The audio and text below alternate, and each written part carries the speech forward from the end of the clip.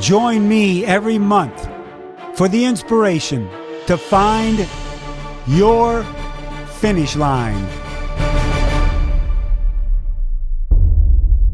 Hello, everybody, and welcome to another edition of Find Your Finish Line, presented by Active Ice, the official topical pain relief partner of Ironman. I'm Mike Riley, your host, and this podcast is not only about you being able to find your finish line at a race or an event, but also in life.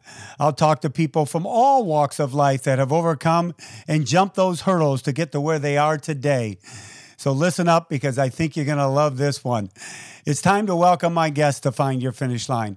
Her name isn't a household name in the world of endurance sports, but her story is in a lot of households throughout the U.S. and the world, for that matter. Her name's Jill Koski. She's been a practicing psychologist with 2 undergraduate degrees. She's got a master's degree in home therapy. She's got 2 Ironman finishes under her belt in the top 5. But then in her late 30s, it did spiral downhill, and we'll talk to her about that. Hello, Jill Koski. How are you today? Hello, Mike Riley. I'm really happy to be with you. Well, good. You know, when I ask you how you're doing, does that sometimes seem like it's a loaded question for you? Absolutely. I mean, there's so many different elements to how am I doing. Like I just shared with you, how am I doing physically? I broke my wrist 2 weeks ago. You know, how am I doing emotionally with my bipolar, with my outlook on life? You know, how am I doing with relationships? Am I selfish or am I giving? You know, there's all kinds of different things that I have a little checklist to do. And if I'm contributing or I'm taking. And for the audience to know, Jill was incarcerated for 8 years with multiple DUIs. As she mentioned, her bipolar. And the reason, Jill, I wanted to have you on as a guest is because it's always such a hidden stigma to talk about mental illness. We talk about cancer. We talk about all types of cancers. We talk about people that are, finishing a race with a prosthetic. But I never hear myself saying, well, this person battled mental illness for this many years. Why is that stigma out there? Well, I think even when you listen to, the Olympics and Simone Biles, or you listen to Michael Phelps or other people, even for myself, it was one of the hardest things to talk about because I was in the field. I mean, how in the heck can I be a family therapist and work as a psychologist? And I was in denial about being bipolar or depressed or having manic episodes. For me, I think it's one of the last stigmas we have. You know, it's easier for me to talk about my incarceration than to talk about the daily struggle. I've been out now for 6 years, thank God, and I'm grateful for it. But I'm not out of my mental illness. You know, that's a daily thing.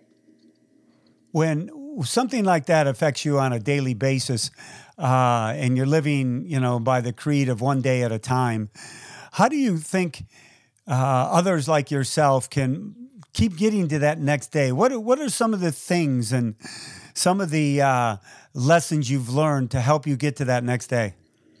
Well, I'll tell you something as simple as this. Get up, make your bed. Because if your bed's not made, I'm serious. It's I agree. Getting some structure, otherwise the bed's not made, you can crawl back in it. Reach out to somebody. I mean, I get to wake up most mornings, unless one of us is traveling, to my amazing wife and have a conversation and talk about, what we're going to do for the day or what I'm grateful for. Or if it's not going to be that great of a day, to be honest with her about it. And say, I know I'm struggling. It's also daily taking medication. That was really a hard thing to have to do, but I've been doing it now for 15 years, and it helps tremendously. So those kind of things. When you go back into your life and think about some of the warning signs that you may think about now that were warning signs back then, how old were you when you started thinking about, well, you know what, there's something going on here, but even though I don't want to admit it, but there's something going on? Was it in your teenage years? Was it before that? Was it after that? I think I've always, I think my mom was undiagnosed bipolar. And I always suffered. I think a lot has to do with how I was brought up. Both my parents were alcoholic and very distant. So I had a lot of anxiety and depression with that. But I think at the time I just thought it was situational. But what happened is I got older. I think I was probably in my late 20s. And I was struggling with with anxiety and depression, and I went on an antidepressant. Unbeknownst to me, I was undiagnosed bipolar. And one of the things that's really important for me, and I think others, is to be really honest about how medication affects us.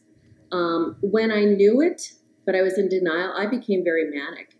I mean, I've got stories to say. I bought a BMW on eBay. I bought a Harley Davidson on eBay. I bought little trinkets that cost $1.99.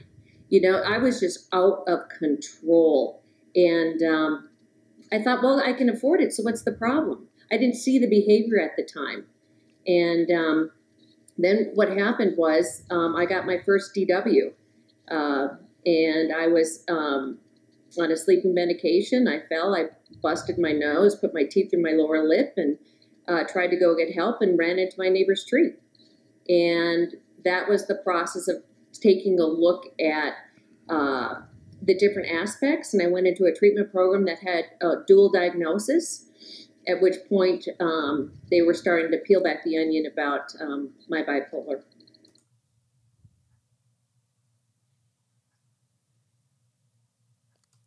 Wow. And I just, and a lot of people out there have a hard time understanding it all. And I think that's the biggest issue. The best part about having a conversation like this is putting it out in the forefront. Do you see yourself, have you been, I know when you were incarcerated, you started to get into therapy programs and help others like yourself. Did that all of a sudden start to fulfill you like buying that BMW did? Oh, absolutely not. Absolutely not. I mean, that was just like trying to get nutrition out of a sugar cube. You know, it wasn't going in. It was that quick little fix, but no. I mean, I don't get any reward from material things. You know, they're nice and they're comfortable, but it's a relationship. You know, you've introduced me to a friend of yours who I am in contact with, who also struggles with some mental illness. And one of the life preservers of myself is talking with others who are either having a great day or not a great day. And being able to talk honestly about, you know, I'm not alone, not alone. Jill, was that the worst time of your life, being incarcerated? No. The worst time of my life is back, I think it was in my early 40s. The worst time of my life is when I gave up all hope. And I attempted suicide. And I was on it. I was intubated. And I wasn't going to make it. They didn't think I was going to make it. And by grace, you know, I did. And the crazy part is I didn't even know what happened to me till 6 months later. I thought I just took medication, overdosed, and they gave me something to throw up, and I was home the next day, only to find out that's not what the story was. And that's a whole nother look, you know, for those of us who have those really, really dark days and you want to give up. I tried to give up, and I'm so glad that the universe didn't give up on me. Jill, you're a very bright person. You're learned, and I want to ask this in a way that it doesn't sound demeaning at all. But do you think your pride and your ego kind of got in the way during that time of your healing? Oh God, absolutely. You know, ego comes out of fear. You know, those of us who go into our ego places because we're afraid. And I'm afraid you're not going to like me. Or I'm afraid I'm not going to impress you. Because you're never going to like me just for me. It's only the things that I've done. Or it's only the things I've done for you. It's not just me being a human being. And so absolutely, pride and ego was a wall. Why is it that someone can be looked at by others as, wow, look at her, look at him. They're this accomplished athlete. They have these friends. They smile a lot and everything. But that on the inside, because of mental illness, you feel defective in a way. You feel not whole. And when someone praises you, does that kind of like take something away from you as opposed to giving you something? Well, I think initially, it's like, wow, thanks. But then there's the inner voice that says, well, if you only knew, if you only really knew what was going on inside. And then there's the pressure, because I used to do everything for people to like me. And so if I did well in something, they might be impressed. But then in my mind, that's never good enough. So the next time the pressure is to do even better, or the next time is to do something even bigger. And it's just constantly on this climbing the mountain of bigger, better, because you just aren't going to like me for me. Do you feel at times that obviously we all have good days and we have bad days, better days and not so better days, but when it comes to a life like yours or others that are battling mental illness, and I go through mental issues a lot of not being able to satisfy everybody at an event, and it's a tough pull, but it's nothing like you've had. So do you find yourself where you may get down in the dumps in a day where it scares you a little bit? Oh, absolutely. And it scares my wife, where I shut down, or I become more brittle in my conversations. It's because I'm not feeling okay with myself, and it's either coming out crooked or I'm disappearing. And I make excuses not to participate in some, social event that's coming up because I just don't feel I can offer anything. And I'm really tired of faking things, I don't want to present a front like I've done most of my life that, Jill Koski's all shiny, I'm not. I'm human. Well, gosh, how many... You are human. We are human. And I think a lot of people, they go through life and they do fake things just because of an image factor. And as we get older, it wears and it weighs down on one. I think we really have to recognize that. I read something that you wrote or you said, you may have said it to me in the past, but you think your path to healing is you becoming much more humble than you were in the past. Oh. Why is that? Well, I think it's humility is honesty. It's not taking some sort of praise and living my life by look what I've done, but rather it's a thank you and, giving something back. Humility is huge for me, because it doesn't mean I live in fear. It means I can say, what, whether it's, I'm really sorry I said this, or, being gracious rather than, pretending I'm something I'm not. It's the opposite of ego. It's the opposite of fear. Because when we're humble, we got to be honest. That's sometimes a big risk, That's not always easy. So you got out of jail, and you had a goal. You had a goal to do Ironman Wisconsin, and that was 2017? Yeah. 2017. I tell it, I put the story in my book, and just because, fate has a certain way of either kicking you in the ass or waking you up. Oh, yeah. Or just becoming something that's so doggone funny. So when we met in Wisconsin, I had never met you before. I said, let's meet near the finish line. And we sat down, and you turned around and looked behind you and said, Mike, isn't that the jail? It is, the Madison City Jail right there at the finish line in Madison. And I go, oh my God, I was so embarrassed. I was mortified. I'm thinking, Riley, you jerk. You invite her to have this nice little chat with you, and you want to meet her, and I think you planned it. It was, no, I didn't plan it. But what it told me a lot about you, started laughing and didn't care, and it told me so much about you because, you know, some of the best medicine in life is to be able to laugh at yourself, and you laughed at me too, which I love. So I just couldn't believe that had happened. But you decided to do Ironman Wisconsin after you got out of jail. Now, Right. some people let's just say make that clear. you know, I got out of What? prison, Mike. I got out of prison. prison, not jail. Okay, I'm sorry. Well, Yeah, I mean, that's a big. that's clear. I was in prison. Yeah.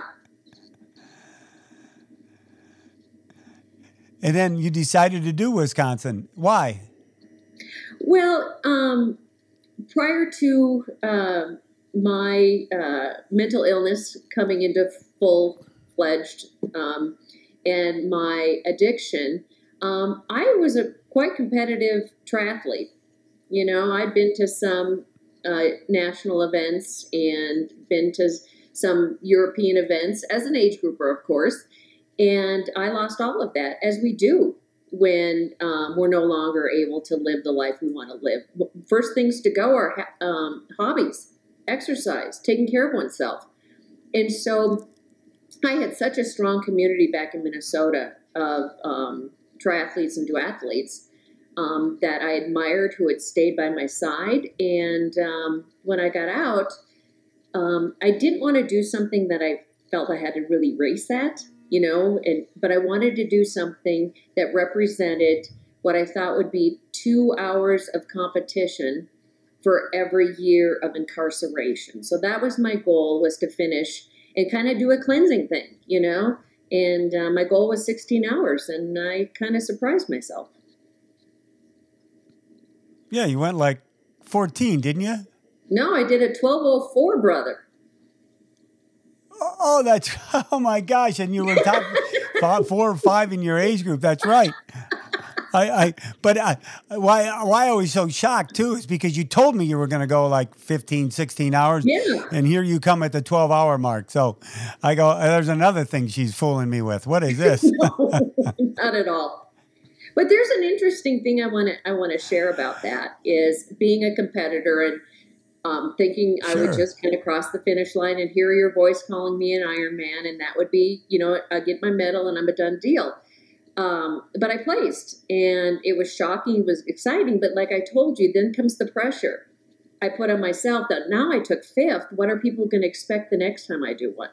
You know, and so I tend to lose the enjoyment of it all because I'm fearful of someone going, why did she just do a 15 and a half the next one around?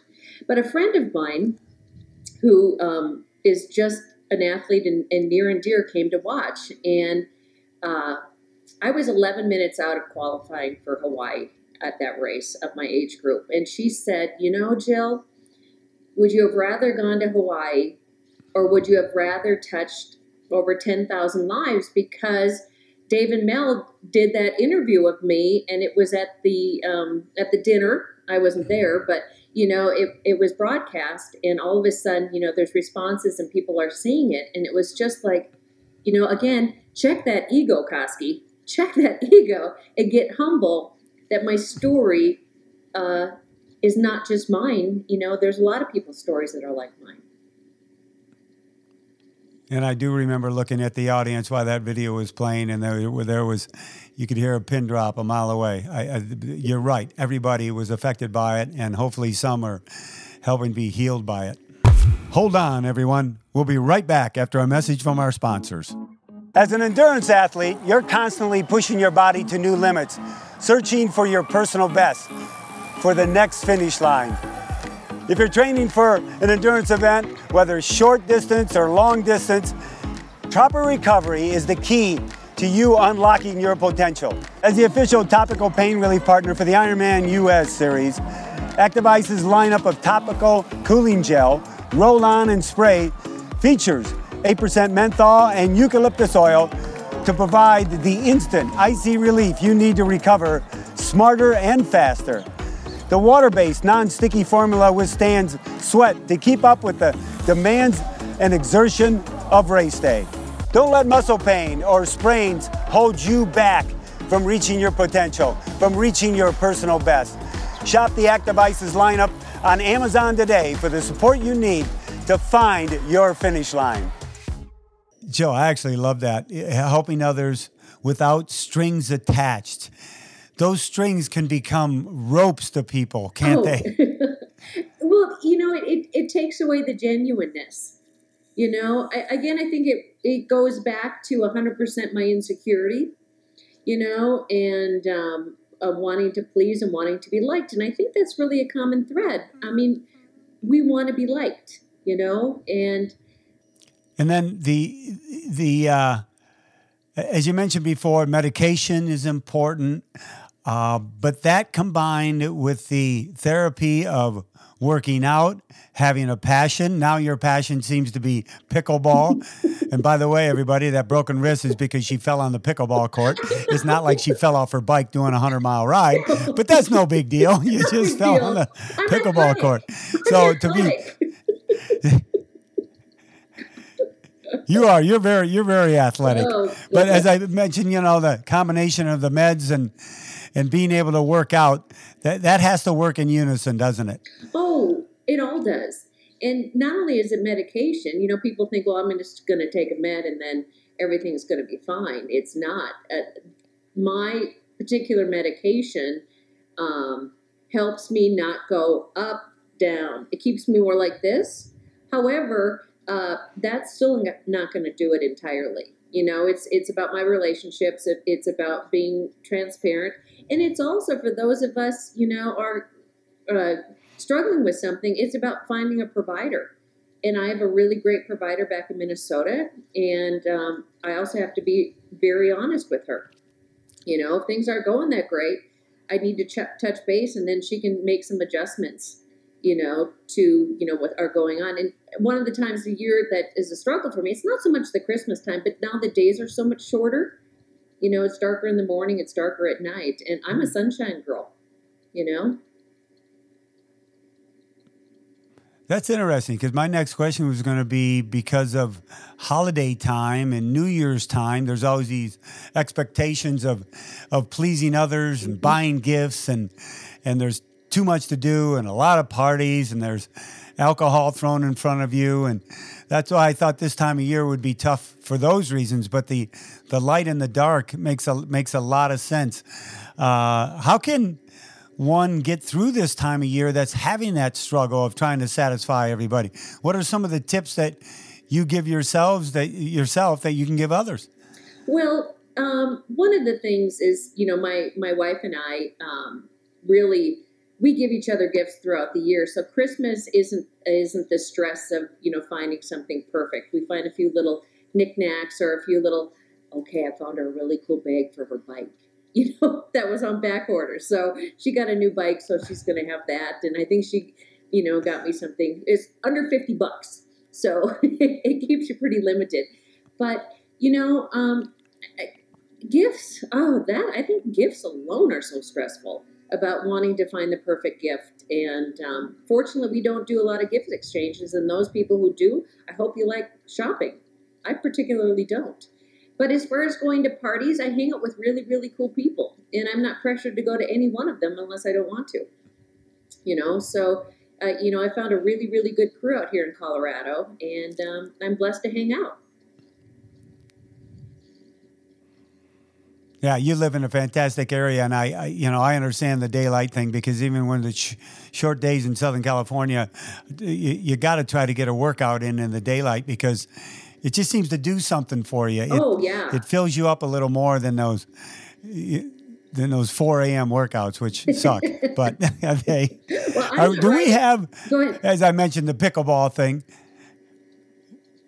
What's that? Go ahead. Oh, I was going to say, I'm not riding a bike anywhere at this point except for downstairs. So thank goodness for podcasts and recorded television shows. Well, yeah, I got a suggestion what podcast you can listen to if you go on that bike in the basement, but that's no big deal. We'll talk about that later. Done by Mike Riley? Yeah. We gotta check your ego. All right. Oh God, good luck. What about the future of getting back in that water and the bike and the run and triathlon side? What do you think about that for 2022? Well, actually, I did sign up for a race. I'm going to do Boulder. Whoa!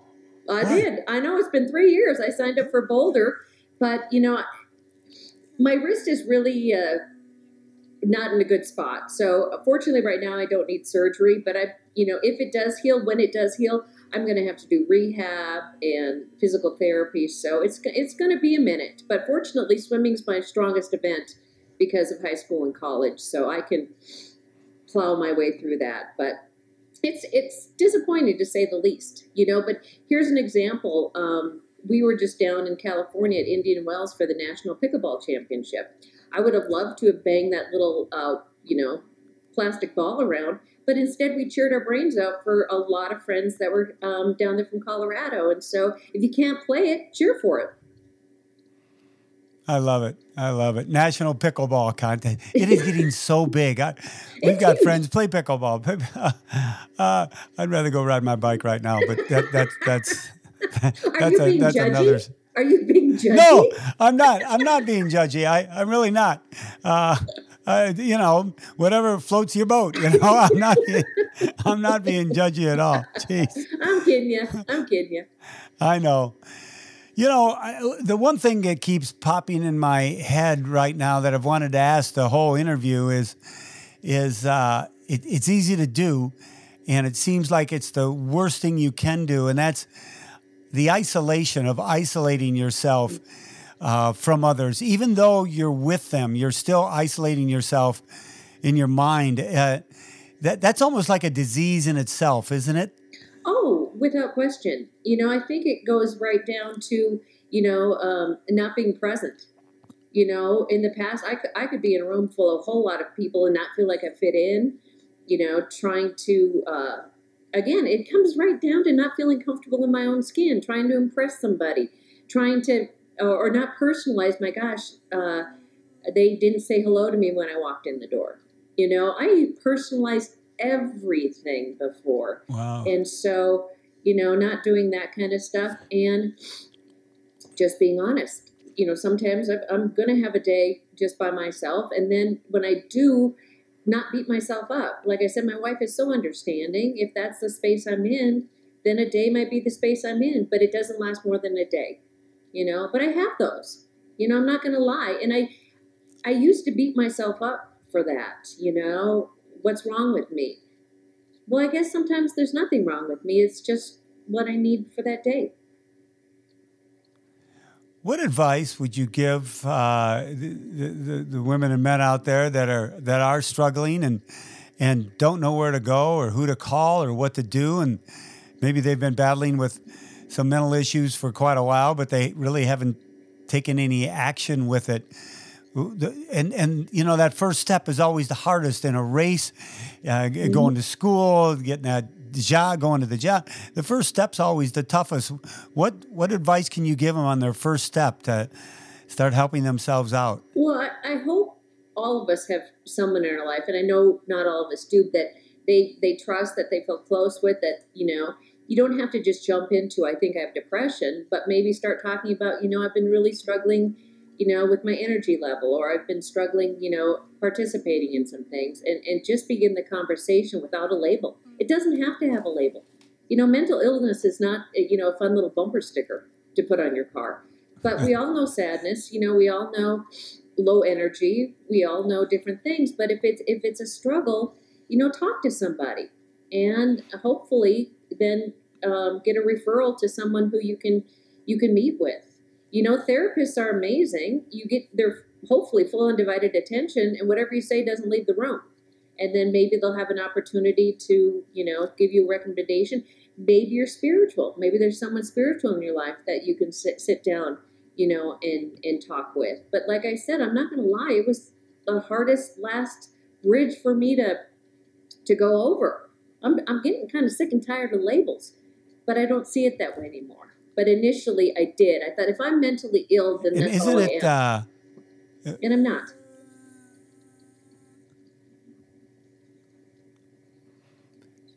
Egos. You know what I was just thinking of?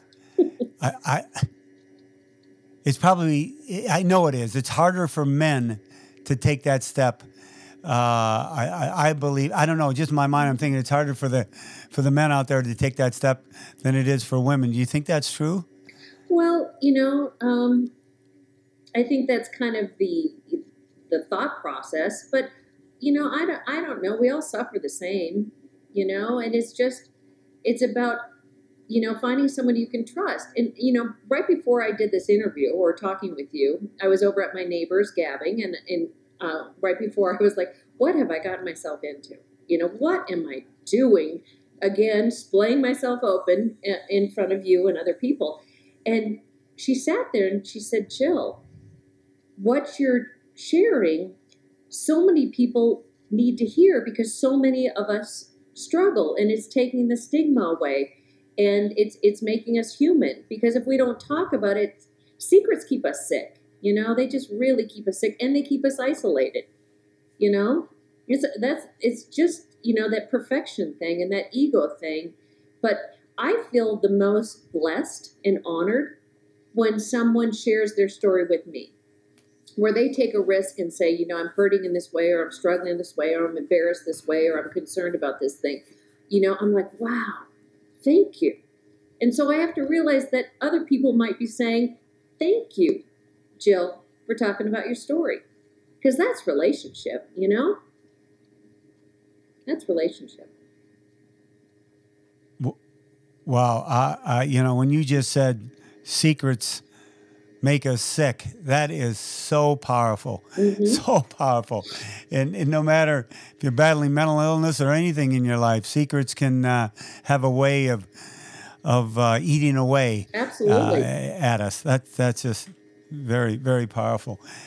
Joe, on Find Your Finish Line, we have an ending question that I call Tri-Table Racing. It comes out of the Baja 1000 racing down in the Baja, in the desert down there, because all the racers down there sit around the table afterwards, reminisce about the race. And some friends of mine are in that world, so they told me about it, and I said, well, I'm going to do something like that, Tri-Table Racing, as a question for you. Okay. To reminisce about an event you did, good or bad, a great memory you have, whatever it is. Reminisce with us about an event that you did.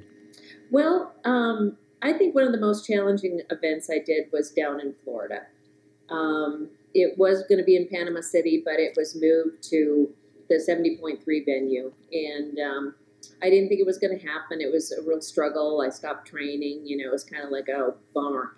But I got down there, and my swim went really well. However, the sign said, watch for alligators. I know. And I couldn't believe it. I was worried about jellyfish. Now I got alligators chewing on me. I couldn't believe it. Even when I saw it, I go, you got to be kidding me. I was like, jellyfish, I can't get stung. So the first 56 miles of the bike went phenomenal. Fastest I've ever done. Great course. And then something with my nutrition and hydration. It was 70 point something dew point, and it was really, really hot.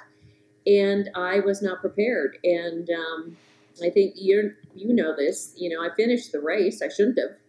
That's where stubbornness comes in. I should have pulled off. I think there's times where we all need to be aware of our body. And, I ended up in ICU. And they thought I had a heart attack, and it was rhabdo something or other.